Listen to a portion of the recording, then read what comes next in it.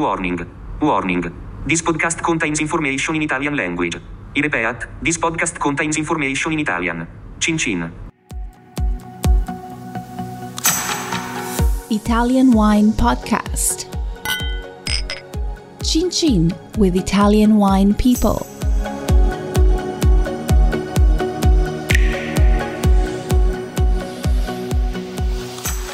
Welcome to this special Everybody Needs a Bit of Scienza edition of the Italian Wine Podcast. Here's the premise. Vinitaly International Academy community members send us their questions for VIA Chief Scientist Professor Attilio Scienza. We record his answers, and Stevie Kim tries to keep him in line. Sometimes it works. Thank you for listening.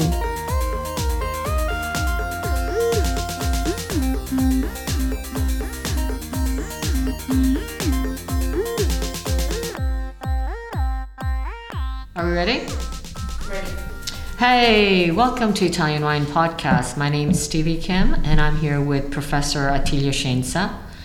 I think he's kind of sleepy. He's rubbing his eyes. We're making him work a lot today. And this segment is called Everybody Needs a Bit of Scienza, where we get a chance to ask Professor Attilio Scienza some geeky questions mostly. And today our question is, caro Professor Scienza, potrebbe per piacere farci una panoramica del Vinsanto in Italia? Quali sono le caratteristiche che lo differenziano dai vini dolci, come per esempio il Recioto?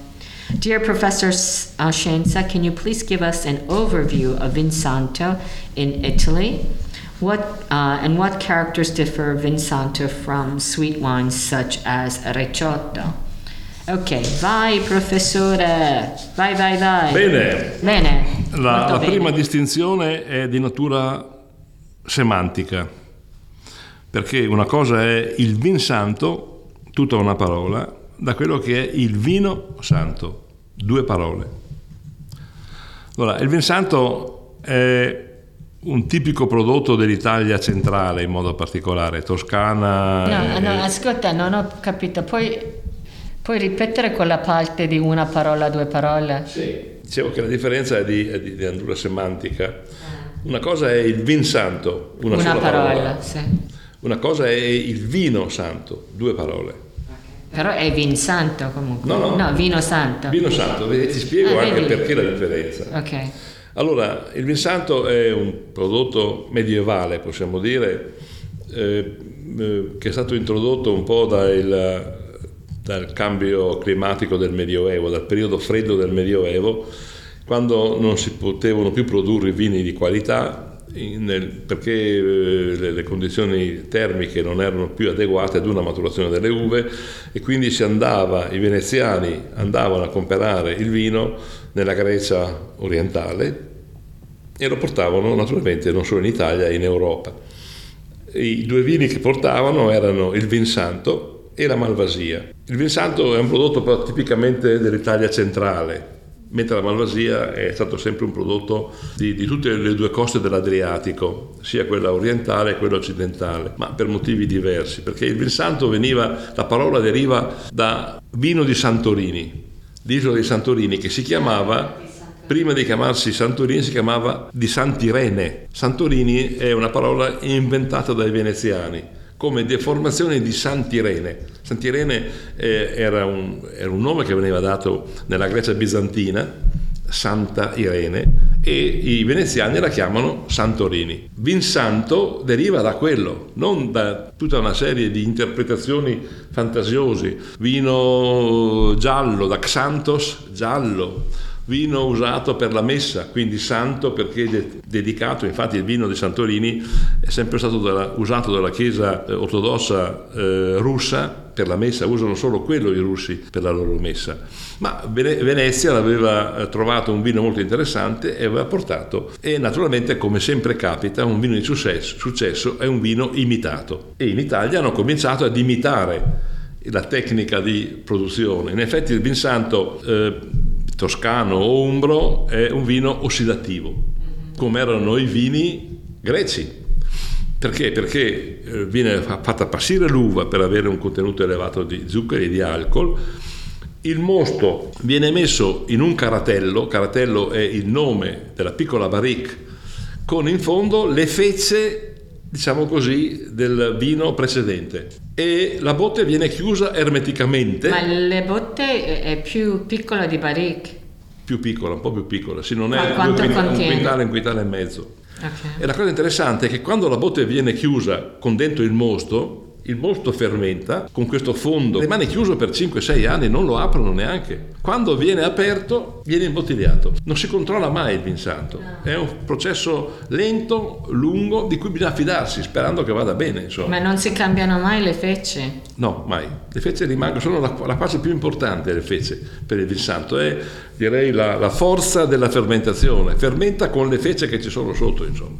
Sono alimento, sono lieviti, c'è un po' tutto, sono batteri, c'è tutto quello che... E questo è il Vinsanto toscano o umbro, che non è un vino dolce. Nel lungo processo di vinificazione diventa quasi secco, ma ha queste caratteristiche ossidative: colore piuttosto ambrato, un sapore proprio da vino mediterraneo ossidativo, marsalato quasi, e rimane una vena un po' dolce, ma non è dolce, non è un vino dolce. Invece il Vinsanto, diciamo così, le due parole separate, vino santo, è quello che si fa in Trentino, nella valle del Sarca. Anche questo è un vino comunque rinascimentale, sempre l'imitazione dei vini santi veneziani, ma è interessante perché il nome santo deriva dal fatto che l'uva viene vinificata nella settimana santa, prima di Pasqua.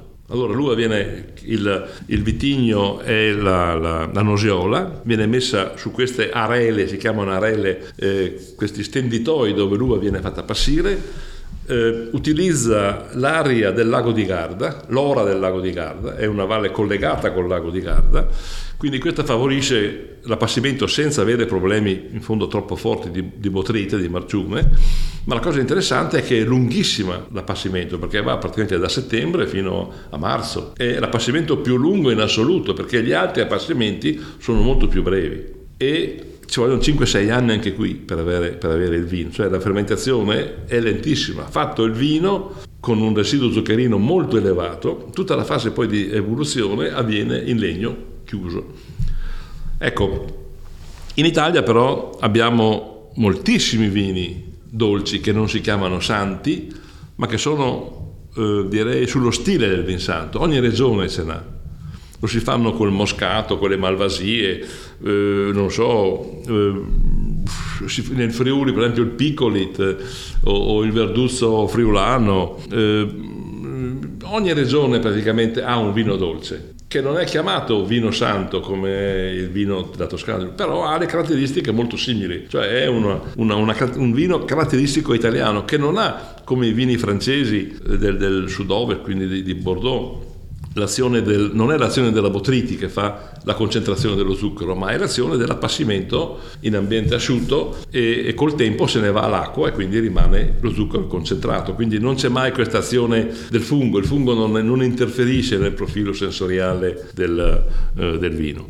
Ecco, possiamo dire che il Recioto è un vino simile, rosso, fatto con corvina, con corvinone e con rondinella. Le uve vengono messe ad appassire ed è certamente il vino che viene raccontato da Cassiodoro, da questo consigliere di Teodorico di origine calabrese, che è lui che teorizza questo tipo di vinificazione, ed è lui che dà il nome di Recioto, perché lo si faceva con le rece, cioè con la parte alta del grappolo, che è la parte più matura. Recioto è da reccia, da orecchia.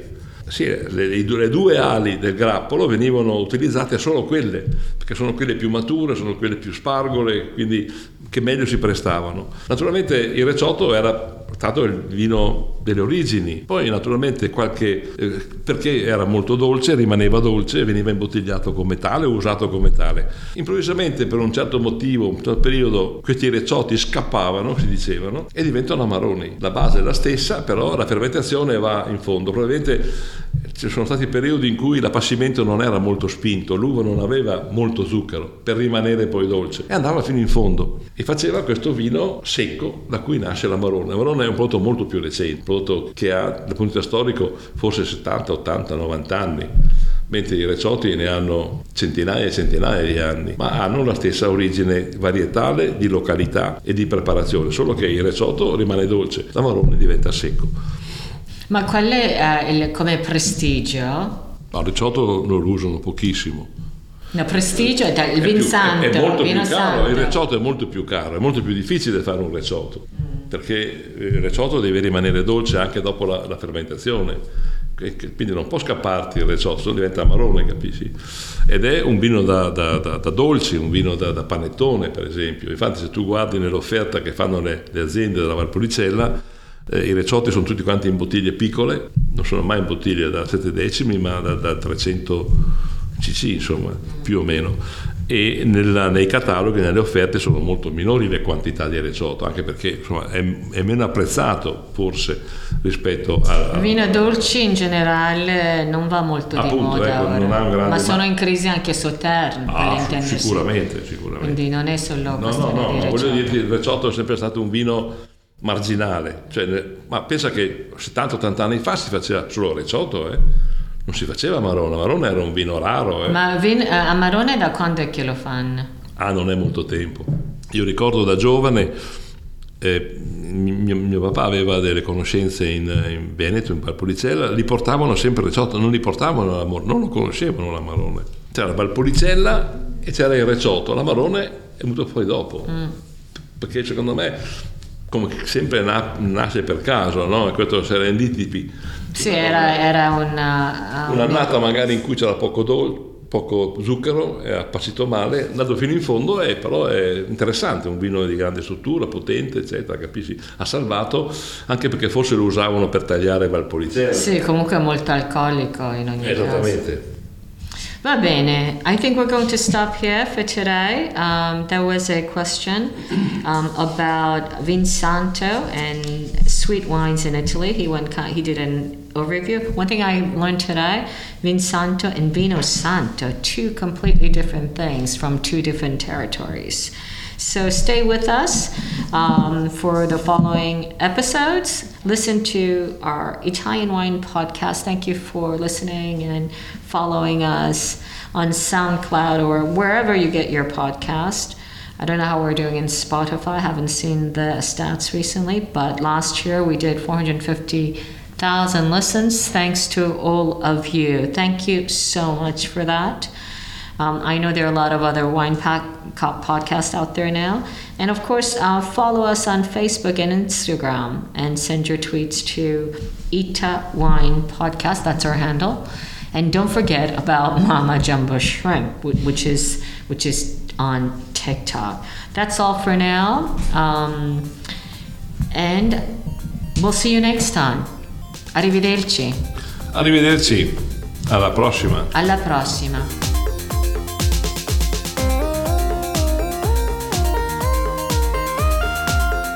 Listen to the Italian Wine Podcast wherever you get your podcasts. We're on SoundCloud, Apple Podcasts, Himalaya FM, and more.